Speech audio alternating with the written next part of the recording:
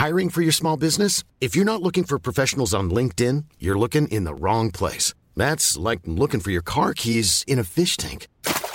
LinkedIn helps you hire professionals you can't find anywhere else, even those who aren't actively searching for a new job but might be open to the perfect role. In a given month, over 70% of LinkedIn users don't even visit other leading job sites. So start looking in the right place. With LinkedIn, you can hire professionals like a professional. Post your free job on linkedin.com/people today. Wow. Nice. Yeah. What you're hearing are the sounds of people everywhere putting on Bombas socks, underwear, and T-shirts made from absurdly soft materials that feel like plush clouds. Yeah, that plush. And the best part? For every item you purchase, Bombas donates another to someone facing homelessness. Bombas. Big comfort for everyone. Go to bombas.com/ACAST and use code ACAST for 20% off your first purchase. That's bombas.com/ACAST. Code ACAST. Millions of people have lost weight with personalized plans from Noom. Like Evan, who can't stand salads and still lost 50 pounds. Salads generally for most people are the easy button, right? For me, that wasn't an option. I never really was a salad guy. That's just not who I am. But Noom worked for me. Get your personalized plan today at Noom.com. Real Noom user compensated to provide their story. In 4 weeks, the typical Noom user can expect to lose 1 to 2 pounds per week. Individual results may vary.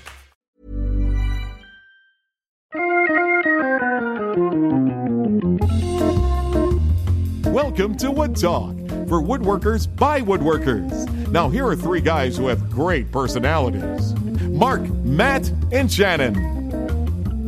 All right, it's Wood Talk number 254 for June 29th, 2015. On today's show, we're talking about top coating paint, zero clearance for dado blades, and buying lumber online. All that and more coming up, but first let's talk about how you can support the show. Just go to woodtalkshow.com, look over in the right-hand column, and you'll see a few donation links for a one-time or recurring donation in a small amount. Whatever you can do certainly helps keep the show going, and we appreciate that. And hey, while you're there, stop at woodtalkshow.com/giveaway. There's also a link to giveaway right there on the site, and enter to win a couple of things, and we'll be announcing a winner for that soon. We'll probably announce it on the next show, and then the next month we'll have another new thing for you to sign up for. So all Yay! Good stuff. Yeah, lots of good stuff. woodtalkshow.com. Also, we've got our advertisers links there, which is nice if you go there and give them a click. They appreciate it. Definitely. Oh, yeah, they love that. That's the whole reason why they advertise with us. It's not because they want to be associated with us. Right. No. They just want people. Yeah, they want people to get to their website and stay there and not come back to Wood Talk. Okay, let's move into what's on the bench. Just get right to it, guys. For me, I'm building a new project. It's the outdoor bench. And one of those things that I sometimes survey this stuff on Facebook just for fun to see what the general community wants me to do. Normally it's not good to do that. I like to be a community guy, but ultimately when I ask for people's opinions, I tend to end up more confused on the other side than I was before I asked the question. Do you do something like you get ready to post it, and then you set like a bottle of aspirin on one side and a bottle of Tums on the other, and you're like, let's do this? Yeah, a lot of times it can be very confusing because you get this influx of just opinions, and not just people answering the question, but people giving you business advice and all kinds of fun stuff like that. So those are the fun ones. The business advice ones are always fun. Yeah, it's like, should I do a complex bench or should I do a simple bench? And it's like, well, I think for your viewership, you should probably do this and then charge this much money and then do this. And it's like, whoa. I just wanted to know, simple or complex? Like, ultimately, it's always super secret option C that you never thought of, though. Yeah, exactly. Yeah. Right. So I wound up going with something fairly simple.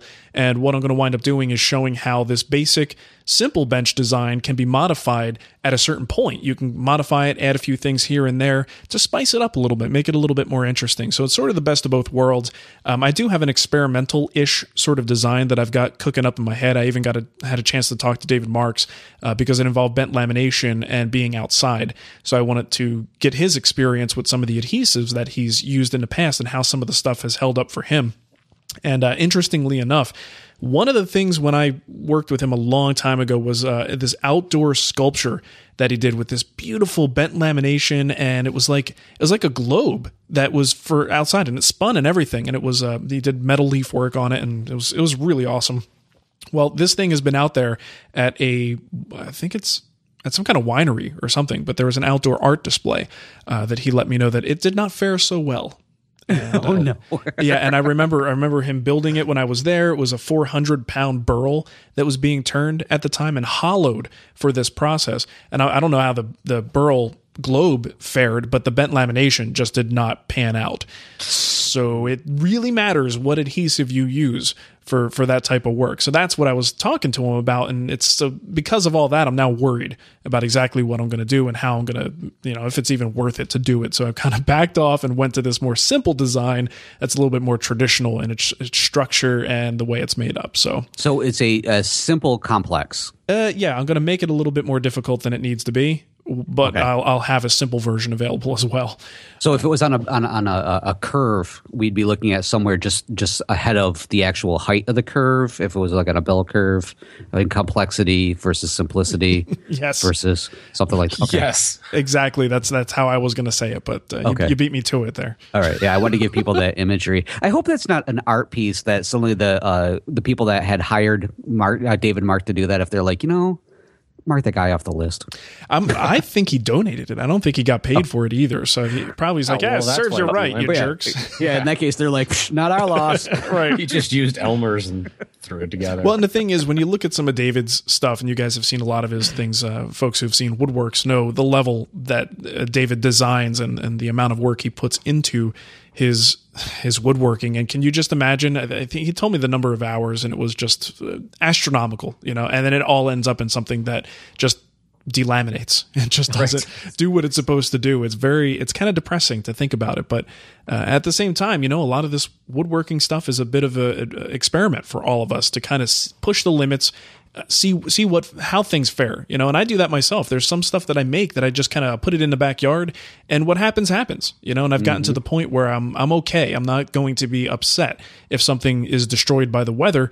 That's a lesson learned. It's just a little personal experience, not something I read about, something that I built and saw happen, and now I have a piece of information I could use for future projects. So I don't worry about it too much. Nice. I keep thinking, so Samantha does a lot of photography for one of the local foundations. It's the Meyer Frederick Garden.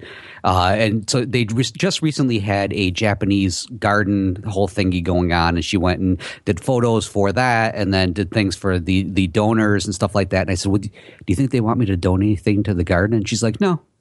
No, we're good. We're good. No, we're good. Yeah. Nice. All set. Well, I just have to say, Mark, your output sickens me. Yeah. Okay. You just finished like a bucket list item, and it's like, okay, now we're moving on to some sort of simple, fancy compound thing. Yeah. Yeah. You know what does that to you? Kids. Like the thing is, like, I don't have time to screw around. Because I have another build. The gaming table is coming up in the fall, and that's almost near. We're almost done designing it. So if I'm going to get any projects out on the free site, I have a very limited window to get that done, and no rest for the weary. I mean, I haven't taken a day off in a long time. So, see, and I use my kids the opposite way. I'm like, I can't work on that. I got kids. See, that's what I was thinking. I was like, wait a minute. I thought it worked the opposite way with kids. Well, here's the thing. It's a cycle, and I'm learning as I go. It took me 3.5 years with a kid to get to the point that I can actually eke out a certain level of efficiency with the kid and because of the kid. Up until this point, I've been playing catch up, just trying to get things done. Right. So it took 3.5 years to figure this out. Not only that, is kid will become kids very soon. So exactly, that's the other thing. It's looming. The little girl is looming over my head now, saying, "Daddy, change my diaper." Yeah, catch. Here I come. I'm gonna slide out. All right, it's terrible.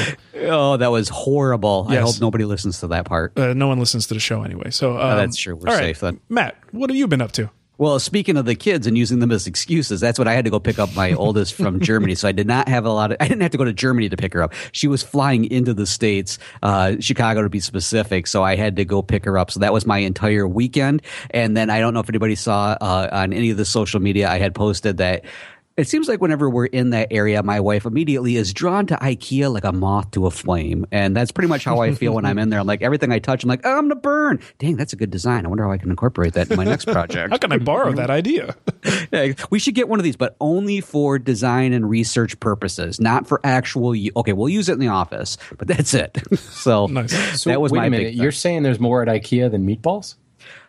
I never get past the yes. meatballs, frankly. I can never get to them because usually by then I'm like, why is our cart so full and how are we paying for this? Aren't the meatballs at the end of the line? They're at the top level, if I remember. I guess it right. depends on the building, isn't it? Yeah, maybe something like that. Well, the funny thing is, she being Samantha had so many things that she wanted to pick up for Madison to organize her bedroom. Literally, by the time we got everything into the car, I'm like, remember, we still have to pick her up and we still have to put her luggage. Where is that going? Top of the car. It's fine. She just rode in coach. She doesn't need much space. That's exactly. She's already pre-compressed. Exactly. I'm like, and plus on top of the way she smells from flying that way, she probably should be up on top anyways. We'll Let her put air there out. like grandma.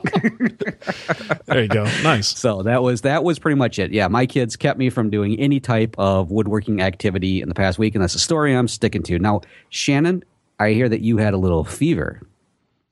Oh, yeah. A little fever. Fever. You had a fever. Speaking of fun things that come with flying, the Petri dish that is commercial air travel got me in a bad way. Nice. I can't remember the last time I actually had a fever as an adult. It was not fun. I haven't been that sick that long since I was probably like 6. So, yeah. Wow, I had no idea. What? I had no idea. I know this stuff. I didn't know that you were sick. Well, that's the funny thing. It's like when you can't even get out of bed, it's amazing how like social media and blogging and stuff just doesn't happen. You couldn't give me an update, dude? Come on. That was Pull out your phone and let me know. I didn't even have enough energy to post anything. It was just, kill me now. Was the fever like so bad? You're like, I just had a conversation with a leprechaun who turned into a dragon. Oh wait, no, sorry, that was the fever. Something like that. That's terrible, man. So no, about 102.5, 0.6 for 48 hours straight, and then it broke and dropped to 101. Whew, that was a relief. Yeah, it was. I have no idea. I brought home the Viennese croup apparently, and it's fun when you go to the doctor and like when you walk in and suddenly everyone in the room pulls up one of those little masks. You're like, "Hi, he's here. Nice to see you too." Suit up, people. There is some strange stuff when you go into the outback like you did. Yeah, where the Austrian kangaroos, they pass all kinds of stuff around. Crazy Australian diseases. Yeah, so needless to say, after being out of the country for a while and not getting into the shop and then coming back and being smacked upside the head with some sort of infection, I actually just posted a blog post today, and while I was writing, it occurred to me that I have a panel in the clamps that I put in the clamps 3 weeks ago. Oh, is this the one I thought that was the disease. I'm like, whoa, I've never heard that one panel before. in the clamps. That's what they call panel it. in the clamps. Sounds painful. Yeah, so I'm really looking forward to it, but I got to be honest, I just don't have the energy right now. I'm still in the recovery mode. So yeah, sharp tools and fever, not a good idea. Well, take your time. The shop can wait. Yeah, that's true. You're making enough stuff for all three of us here. I'll send you all the extra stuff I make. No problem. Yeah, just give me the cutoff. We'll be good. Yeah, I'll donate it. All right, well, let's move into what's new. Got a couple things to share for you. A little bit of news, some videos, cool stuff like that. First one here is something that I noticed, and I don't think anybody's really talked about it, is the mobile SketchUp viewer. Now, this was an app that came out on both Android, iOS, I don't know, maybe even a year ago. And the problem with it was the only way you could get your models in there was to upload them to the 3D warehouse, and then you'd be able to access them once you sign into the app. And that was a little bit limiting. So they just came out with version 2. And they've improved quite a few things. You can now do some more file transfers from various places. Like you could take an attached email right from your mail app and pull it right into the app and view the model. You can sync it with your Dropbox account. I guess there's a Trimble Connect account, which I don't know anything about, but you can get your models there. And you could drag and drop and kind of get them directly via iTunes and pull them into the device. So that's a lot more usability than was there before and much more convenient, I think, for folks who are looking to get lots of models onto their device. So that's good news. It's still $10 in the iTunes store, in the App Store, and I don't know what it is on Android, but probably the same thing. So, and it's still just a viewer, right? It's not. Yes, you can't actually do it. You are still not able to really do much in the way of editing. Okay, I remember seeing that one previously, like whatever, a year ago or something like that, and going, that looks really cool, but I can't do enough with it to justify it. It is if you're making plans, it's not so great. If you're building from a plan, like I could see, for instance, guild members who get a really well-developed plan might want to take this on a device rather than have a computer or a laptop or something like that. So if you're working from a finished set of plans, probably not bad. If you're making the plans yourself, maybe not so great. Oh, so when I was sitting at the airport waiting for Madison, it wouldn't have done me any good to I need to finish up that drawing. Oh, no. No, probably not. Sweet. Well, hey, we have this next one came in from Patrick, and it's called Carving in the Woodlands. At least that's what I'm calling the video, because I think that's what it's actually called. And that is what is actually happening in the video. The first part of it, I believe he goes on to make a second item, but the first part is taking out the gentleman doing the hosting of this, breaks out the axe and some blades and actually carves a big, he calls it a spoon, I believe, but it looks more like a giant ladle to me. Yeah. So it's really pretty neat, and the whole thing is outdoors. In fact, he shows off the hammock and the nice little tarp that he puts over it, which reminds me of my friends that like to do a lot of kayak, and then go, you should come along. And I go, are we outdoors? Yeah. Nope. I'm out.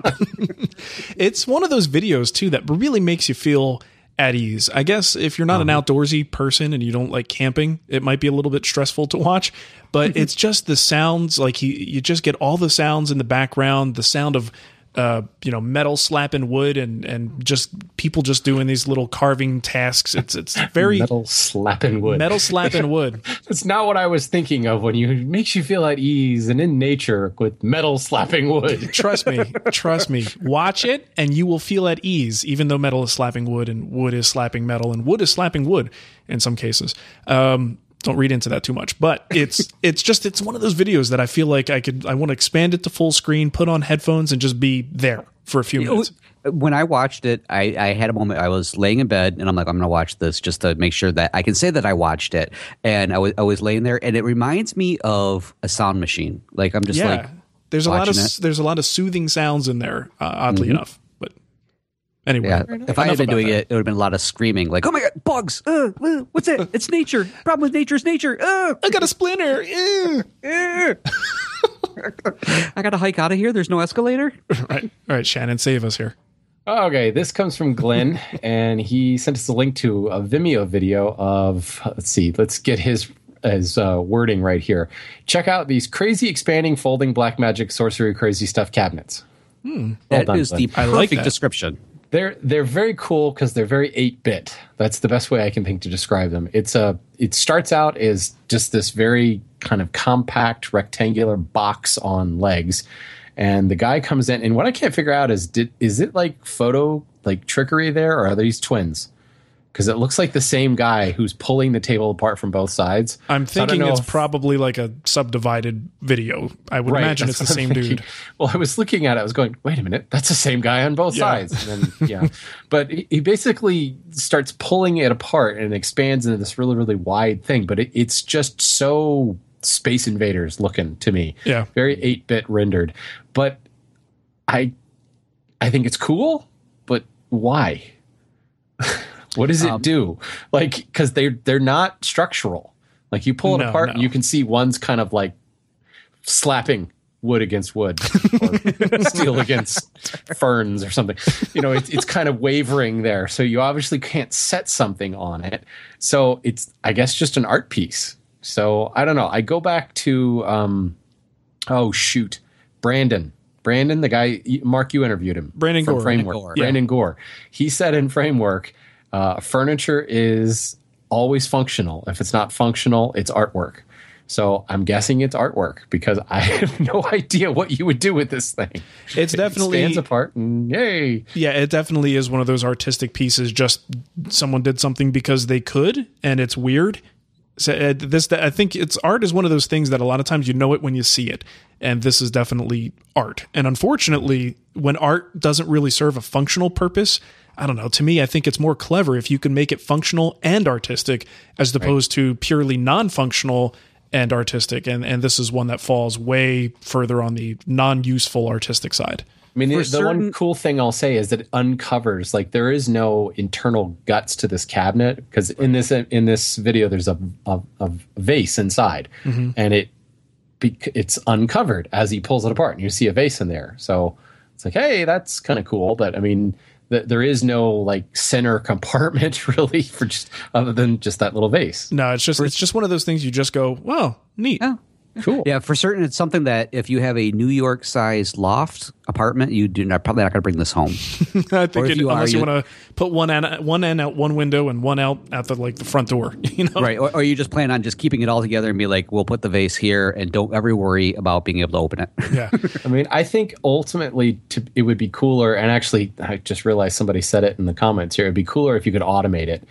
Especially with like garage door opener button, just so you can mess with people. You know, someone goes to like set something on top and it starts to expand on you, and then you could have like the cool like transformer sound from the cartoon. That would be even cooler. Yeah, it's actually funny. I was reading the comments on this, and although it was shared a lot, and a lot of people saw it when I shared it on Facebook, the comments I got on it are very curmudgeonly. Kind of like what I just said. Well, yeah, but just like, meh, I don't get it. This is stupid. It's like, come on, just like it's neat. And someone spent the time to make something that does this. Yeah, it's not practical, but it's neat. And it's something to distract you while you're sitting on a toilet for 5 seconds and on my Facebook page. It's not that big of a deal. As I've been learning recently, it's just because I don't understand it doesn't mean that it doesn't have value. Well, who am I kidding? It really doesn't have any value because I don't understand it. All right. Well, it's kind of cool. And the builder in particular, if you go to this Vimeo video, I actually changed it. It was a Gizmodo article, but I put the Vimeo video on there to give the original maker credit. You can actually find other pieces that they've made that have a similar sort of artistic flair to them that you might be interested in. All right, let's move into our poll of the week. We don't have one from last week, but this week's, if you want to participate, is how often do you find yourself unmotivated to get into the shop? Oh, and by the way, the polls are from our good buddy Tom Iovino at tomsworkbench.com. Hey, Tom. Hey, Tom. So head to the website. Finally, a poll. I can easily answer this one. What are the answers? What are my choices? I have to go look at all them. the above. Matt, after the show, why don't you go to the Wood Whisperer and click on the link and answer that poll? Can you put the link in the show notes and I'll get to there? I will. That's a great idea. All right, let's move into our kickback. We've got, let's see, one here from Tom Buell. And by the way, 2 of these this week came from the website. So if you go to the Wood Talk Show website, to whatever episode you want to comment about and leave a comment there's a good chance it'll actually get on the show. Wow. Yeah. It's amazing how that works. Wow. Actually, things in life. That's what we do when we don't get enough email kickback. So we start drugging up. You might even notice that it doesn't actually belong to our website. Sometimes we're like, that's close enough to something. Yeah, somebody we just took this from website. We just took it from Fine Woodworking. This is fine. Straight off of CNN.com. Yeah. So my stance on gay marriage is. Wait, that's definitely not our website. Heyo, let's not start down that path. All right. So this is from our good buddy Tom Buell, and he had a comment about the discussion on repeating techniques in magazines and also online. He says, both Mark and Matt mentioned the value of hearing a message from the voice of your choice. Also relevant is that some moments you are ready to actually process and use some information.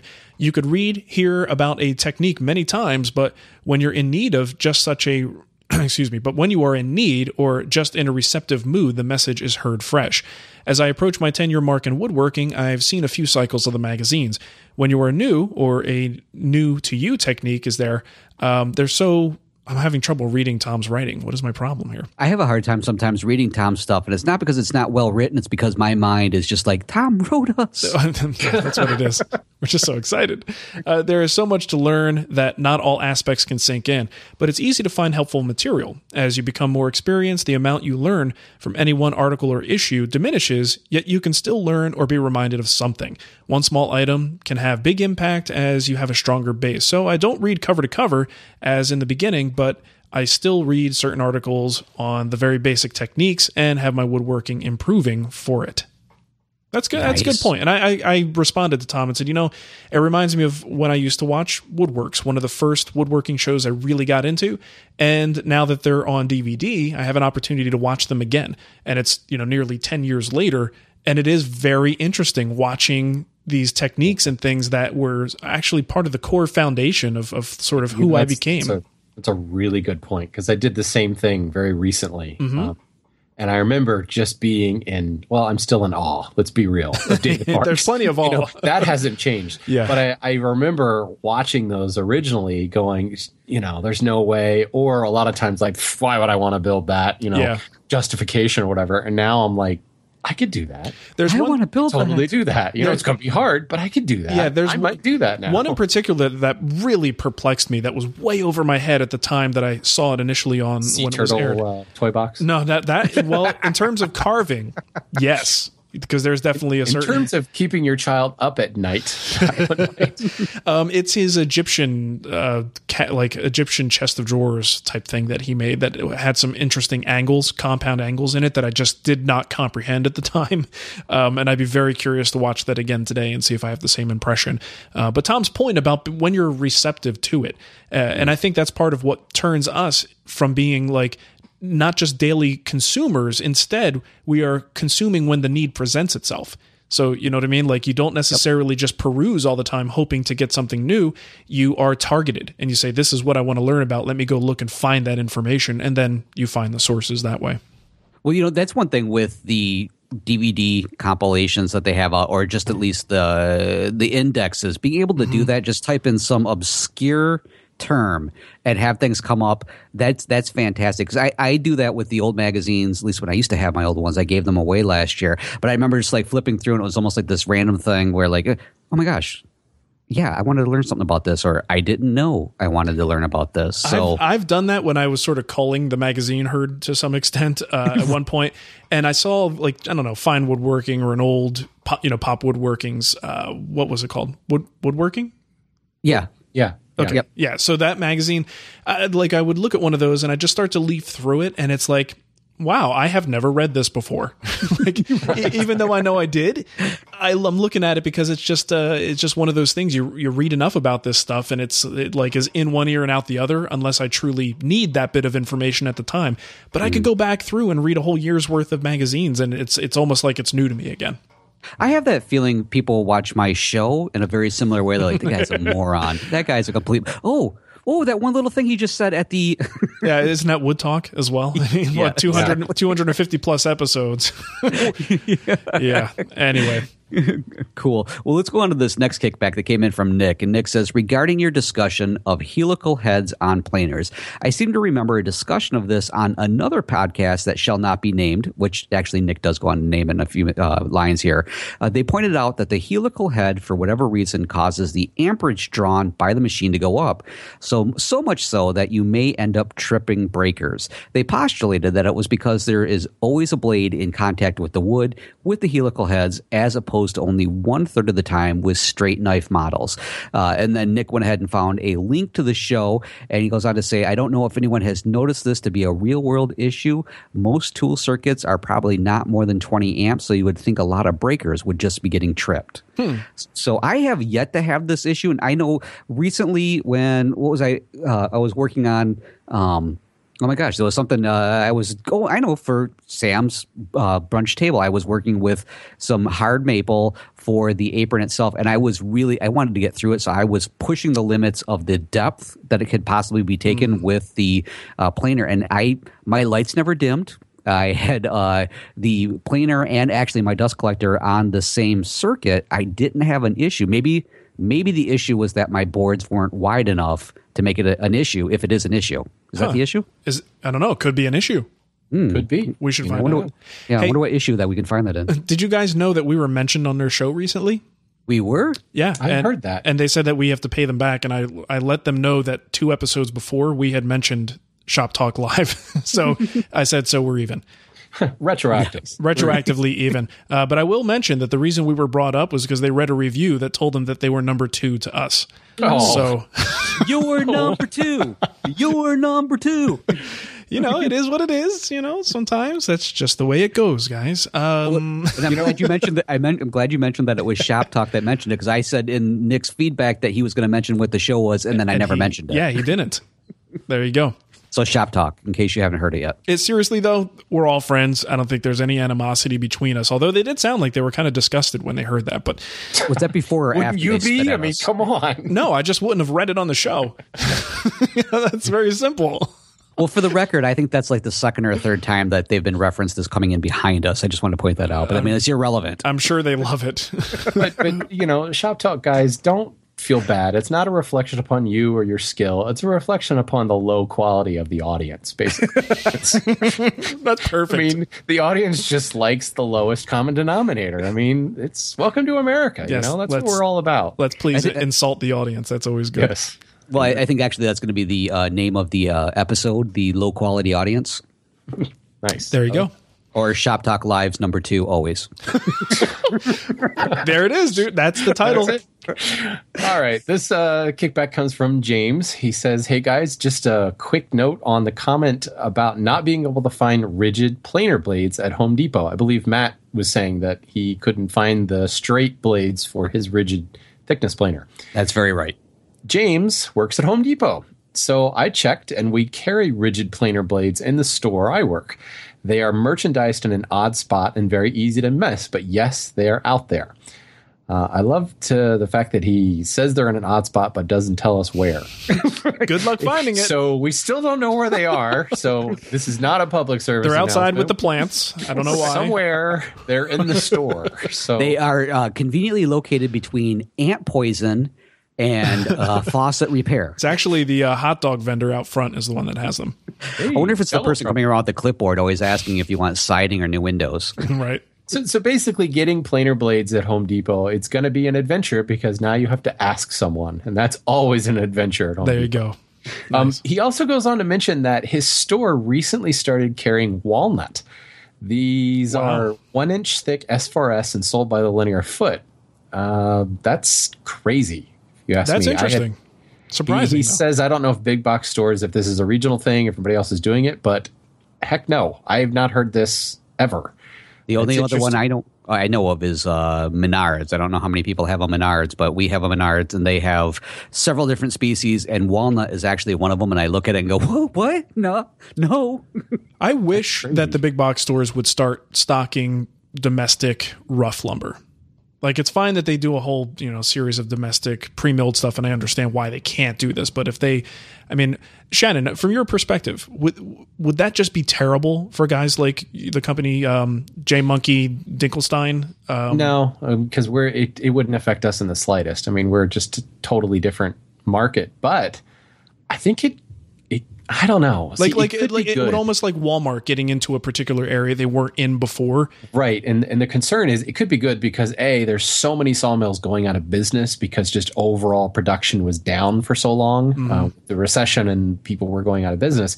At the same time, though, some of these big box stores, and I'm thinking of Walmart specifically, have a tendency to kill businesses because they demand such low prices. Right. That they can't. I mean, that's one of the things. Lumber is expensive to produce, and the profit margins are so tight to begin with because, you got to grow the tree, then you got to cut it down, and then you got to saw it into boards, and then you've got to dry it, and it's all got to be done in a controlled manner and then shipped somewhere, and it's not cheap to ship. So it's one of those things where there's only so much you can drive that price down before the sawmill just says, look, I'm not going to do this anymore because I can't make any money on it. So it could be good in the fact that a greater demand for walnut would not be good. There's already plenty of demand on walnut for a tree that doesn't grow very heartily to begin with. But if it were, other things like cherry, lots of cherry out there, it could be really, really good to help, buoy some sawmills that are struggling. But I also wonder how much of that would go the other direction. Yeah. Is that Baba Buoy?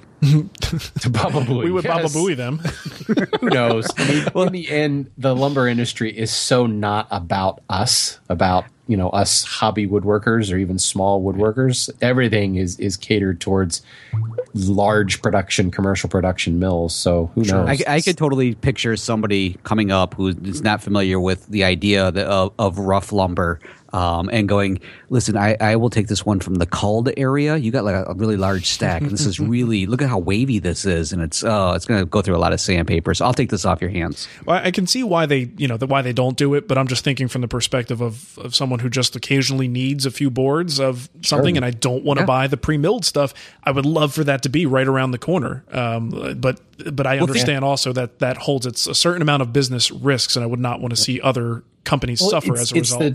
It's the volume thing with Home Depot. When Home Depot does something, they have to be prepared to have hundreds of thousands of them. Sure, in every store.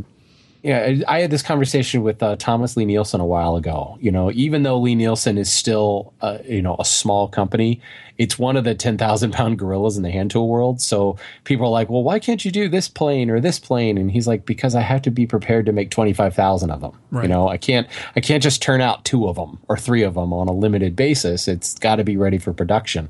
And you imagine that times, 300,000 stores. I don't know how many stores Home Depot has, but that would be kind of nuts. So from a buying perspective, I imagine they would have real trouble consistently keeping, certainly quality, but keeping species.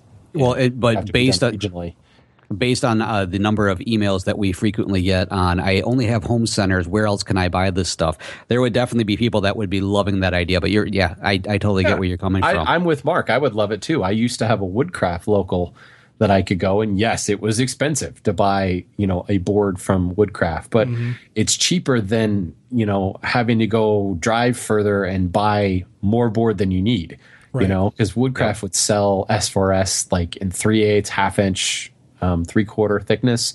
And if I was doing something I needed a thinner board, it didn't make sense to go and buy a 4/4 piece and have all that, work to do and whatever possible waste. So it was nice. Then it went out of business. I have no other option. So yeah, that'd be kind of cool. Yeah. All right, let's move into our email. No voicemails today. First one is from Andrew. He says, I've just finished making a step stool for my soon-to-be 3-year-old daughter for her birthday. Well, happy birthday, 3-year-old daughter of Andrew. Happy birthday. As a daddy-daughter exercise, I was going to get her to help me paint it. So that the paint is child-safe, I was going to use a water-based paint and then put a top coat over top of that. In the past, I've used water-based poly for projects like this, but I found that the colors run when I put the poly coat on. Do you have any suggestions for an alternative top coat? I'd like something that's really quick so that she can use the step stool or the step as soon as possible after the paint has dried. I was thinking something like spray-on lacquer, but is that child-safe? All right, so here's the thing. I don't do a whole lot of coating onto like latex painted surfaces, but if you're using a water-based top coat on top of cured paint, I'm a little bit surprised that he would see color running. I would think that it would dry to a film, and then you'd be able to layer the poly on top of that, and it should be okay. So who knows what products specifically? I think the key is cured paint. Yeah, that's it. Yeah, if you're throwing it right on top after it's just applied, that could be problematic. But again, different products, maybe he wasn't even using a water-based material, and it kind of started to dissolve the paint or cause it to lift. Who knows? A lot of factors. But I'm going to take a step back and recommend something a little bit different. And this is something I've done for things that I made for my son that I feel pretty good about, and that's to use milk paint. Milk paint is just a great product. It's a lot of fun for like a kid to get involved in. It's very safe as far as the material goes, and they can have a ball applying that to the surface. And once it's dry, it's very easy to top coat with any type of water-based poly or acrylic finish that you want to use. Something like General Fornication. General Fornication. Wow. Why did that even come out of my mouth? What is the point of that? Like, how would I even go there? But I'm glad you knew exactly where I was headed, Matt. General Finishes, you know what it is? It's high performance. The word performance and finishes, somehow in my head, I was looking 2 words. Sure, Mark, sure. I think that's what happened. We know what Mark looks at while we do the show now. Now we know what the other name of this show is going to be. Great stuff. Yeah, General Fornication. That'll go over well. So I get a restraining order out of that one, but General Finishes, high performance. It's a really good water-based solution that's going to give you a nice durable top coat. And the great thing with the water-based stuff is it dries really fast, so that should meet your needs. You could even brush it on if you want to. You could spray it if you have the equipment, but if you're getting the kid involved, you may just want to get a brush, and it might come out like crap, but who cares? It's daddy-daughter time. You guys are having fun. So exactly. I like the idea of the milk paint thing. I think for a kid, it's kind of an all-natural product, and it just feels right. But that said, if you go with any type of latex paint, you probably should be able to top coat that with any type of acrylic or, this General Finishes high fornication, which should work just fine as well. At least in theory, I don't see any reason why it would be a problem. You could also just use a shellac. I mean, that's a good sealer, right? Yeah. And it's the same stuff they coat pills with, right? So that's got to be child safe. So there you go. Yeah, shellac is a child safe finish. I'm not so confident on like shellac over latex. Right. It might be okay, but I always get concerned when there's a fairly caustic thinner involved in the mix that could cause like the latex layer to pull up or bubble a little bit. And again, I don't know much about latex paint. I try to make sure I always qualify my comments with that. I don't top coat paint ever. It just isn't something I do. Yeah. But yeah, well, generally, the nice thing about that is if you use shellac, again, it's another daughter-daddy experience because the daughter could potentially eat the shellac flakes if you got the raw stuff, and dad could be enjoying the alcohol while waiting for the shellac flakes. Yeah, well, and that's actually a good point. If the girl is helping him, you probably don't want to use shellac because the ethanol is pretty nasty stuff, the denatured alcohol in there. So you'd probably rather not have her breathe that. But I was just thinking, go buy the stuff in the can. Right. Mix a shellac. Wow. No, I mean, even still. I don't know, go mixing stuff. Just straight out of the can. That stuff will knock you out. You take a good whiff of it. Actually, or I really use like wax it. and then laugh and laugh when she falls off the step. There you go. That's a good idea. All right. I think that's about it. Matt, you're up. All right. Well, this next one came in, and the reason why I grabbed this question is just the name alone. It's from War Eagle Woodworker. Hey-o. When I start either a motorcycle gang or my own band, that will be the name that I'll use. That's very American. It is. It's going to look awesome on the back of my leather jacket. Sweet. So anyways, War Eagle Woodworker says, my question involves zero clearance inserts and dado blades. For an upcoming project, I picked up the Freud SD208 professional dado set on Amazon, along with a zero clearance insert table for my old 10-inch Craftsman contractor saw. Now it's time to set up the insert plate, and I'm trying to decide what width to set for the zero clearance. Is it common to set the insert for the maximum width of the dado set, or for the most common dado cut, say 3/4 of an inch? Or do you recommend getting several inserts and keeping one on hand for common sizes such as 1/4 inch, 1/2 inch, 3/4 inch, etc.? Okay, I prefer to actually have different sized dado inserts, different sized ones for my zero clearance. So I want one for 1/4 inch, I want one for 1/2 inch, and then whatever else I use. Which means then, to answer the other question, is I'm usually going to have more than one of those. And in here, War Eagle Woodworker said that he purchased one from Amazon. He or she, actually, I should not make the assumption that War Eagle is a male name. Sexist. I'm such a jerk that way. So anyways, the War Eagle, I usually would have at least one or two on hand. And oftentimes, zero clearance inserts, depending on the shape of your table saw insert, more likely it's kind of like that weird ovalish kind of a thing.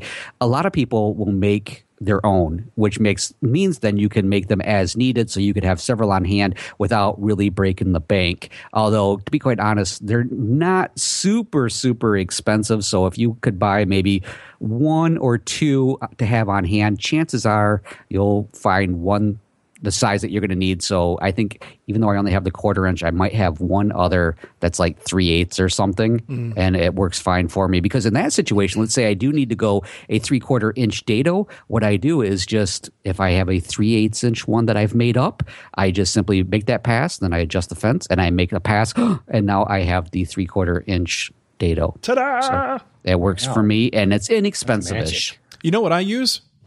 The one that came with the saw. Oh, yeah. So it's the metal one, and I that's the only time I use, like, I have both the standard metal one for regular cuts, and I use that for bevel cuts, and then I have the dado one that I use for all of my dados. I would love to have, like, individual sized inserts for that, but the ones I buy, because I'm too lazy to make my own, they're a little expensive. So I've always found that with dados, I'm usually not making any kind of a through cut, so the work is most times supported by the table itself, and the fact that there's a little bit of a gap between the opening and the blade itself is inconsequential for most things that I do. So I've just never felt the need to make zero clearance inserts for dados. Well, since we're doing the confession portion of this, actually, it wasn't until Saw Stop sent me my saw, and then they sent along a few of those other ones going, you might want to use these because it looks better. And I'll go, well, okay, if you say so. Yeah, up till then, I had like one, and if it was a larger stack dado than the one that I had, because I didn't want to like mess that one up because it looked really cool, I would just remove that and do kind of what you're describing there. Just like, there we go. I'm not worried about it. I'm not seeing it. It's not happening. Good enough. Cool. I can remember that the stock metal one that came with my Delta, and I think I had the same data set that he's talking about here. I like loaded it up to the widest one, and this was long, long ago. And it turns out that metal one the metal insert wasn't quite wide enough. Oh no. It was just wide enough that you could like set it in place, but you forget about like the added width that comes from the carbide brazing and everything, and fired that thing up, and boy, that made a fun noise. That's got to make you a poop little her light pants. show and all kinds of things. So yeah, I after that point I never used the metal insert anymore because it didn't lie flat anymore. Just put it that way. And then Shannon went to hand tools. Yeah, shortly after that. Yeah. One thing I should mention is also there are some inserts that you can actually get an insert for the insert. Where you can take those in and out. Those are smart. So, yeah, and those are neat, but I don't know what the maximum width that you could have for the insert, so that's definitely something to check out. But yeah, plus they don't make those for every saw that's out there. Like it's somewhat limited. Yeah, and he says it's an old 10-inch Craftsman contractor saw, so we don't know how old the 10-inch Craftsman contractor saw actually is. So yeah, anyways, cool. There you go. All right, this email comes from Daryl. He says, I purchase most of my lumber online. Occasionally, I get fewer board feet than I order. Not by much, but it is clearly less. The last order I made was for 10 board feet, and I received 9.6. Son of a... I know. Why do they do that? Is this considered close enough?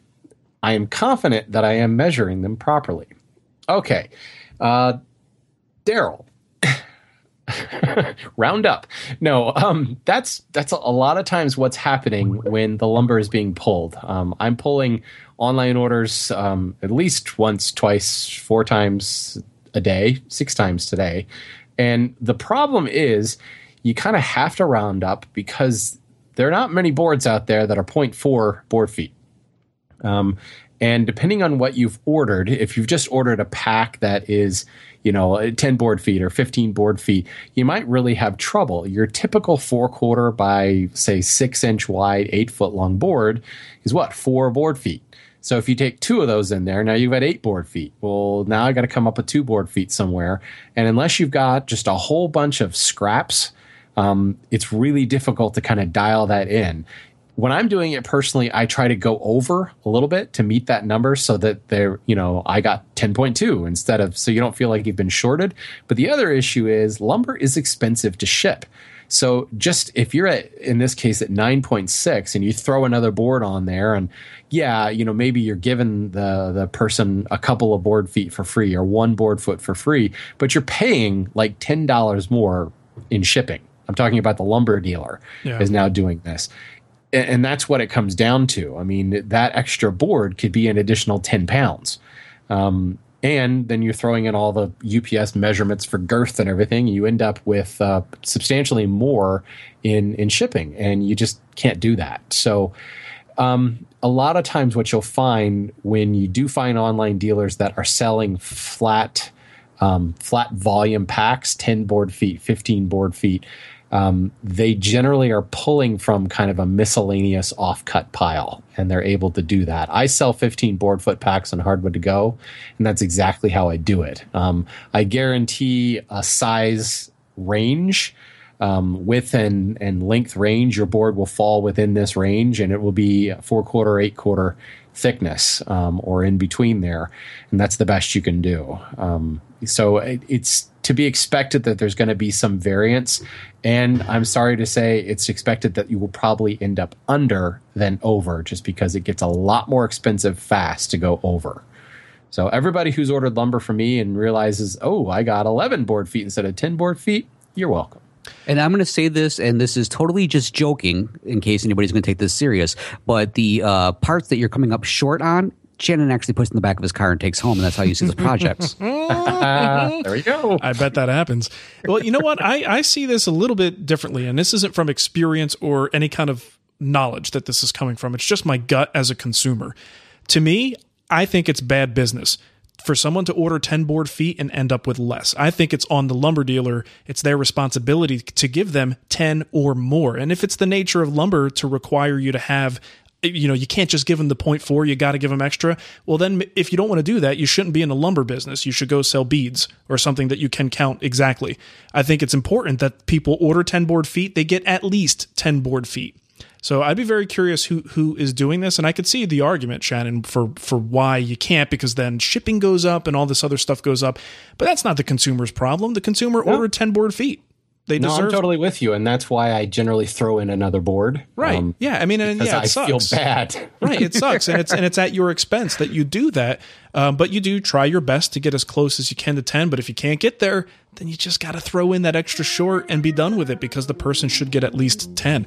I would, if I were him. I mean, it's only 0.4 board feet. It's not that big of a deal, but I would use that information in my future purchases and call another online dealer and ask them what their policy is, and just see if you could find someone who, by policy, will give you at least what you purchased. I just chuck it up the water weight. There you go. There we go. They're shipping it green on a slow boat. And by the time it gets there, it just shrunk. Exactly. What are you going to do? You can use that the next time somebody asks you, Shannon. You're welcome to. Wood shrinks. What it can was we do? 10 board feet when I sent it. As you got to put a post-it note in there too that said, "Hey, wood shrinks. Get over it." There you go. And they get a toothpick when they open it. What the? Sorry. All right. Well, if you want to support the show, you can do that. Just head to woodtalkshow.com, click some of those links in the right-hand column, and send us a little donation, a little something, something. You can also get yourself a Wood Talk t-shirt at twwstore.com. And while you're at the Wood Talk site, click on giveaway and enter into our monthly giveaway. If you want to, go to iTunes as well. Look us up and leave us a 5-star review. Don't have any new ones to read for you. So, Matt, how about you give them the contact info and we'll get out of here. All right. Hey, folks, do you have a comment, a question, a topic suggestion? You know, there's several different ways to contact us. And actually, you know what? You can contact the shipping department over at thewoodwhisperer.com, because they love to talk to anybody and everybody, from what I hear. So you can leave a voicemail on Skype. Our username is WoodTalkOnline. Call our voicemail line at 623-242-5180. Email us at kickback@woodtalkshow.com, or leave us a comment on our Wood Talk Facebook page. And if you're looking for the show notes or downloads from today's show or previous episodes, you're going to find those over at woodtalkshow.com. All right. Well, thanks for listening, everybody. And make sure you get 10 board feet if you order 10 board feet. And if you don't, put up a fuss and blame it on Shannon. Man, it's 9.9, and I'm like, Shannon, I'm going to use this on you. I'm expecting everybody who's ordered lumber from me to post in the comments about you ended up with like 19 instead of 15. Go out and measure. We need to know. Back me up. All right. Thanks for listening, everybody. We'll catch you next time. See ya. Planning for your next trip? Elevate your travel style with Quince. Quince has all the jet-setting essentials you'll want for your next getaway, like European linen, premium luggage options, buttery soft Italian leather bags, and so much more. And is all priced at 50 to 80% less than similar brands. Plus, Quince only works with factories that use safe and ethical manufacturing practices. Pack your bags with high-quality essentials you'll be wearing for vacations to come with Quince. Go to quince.com/pack for free shipping and 365-day returns.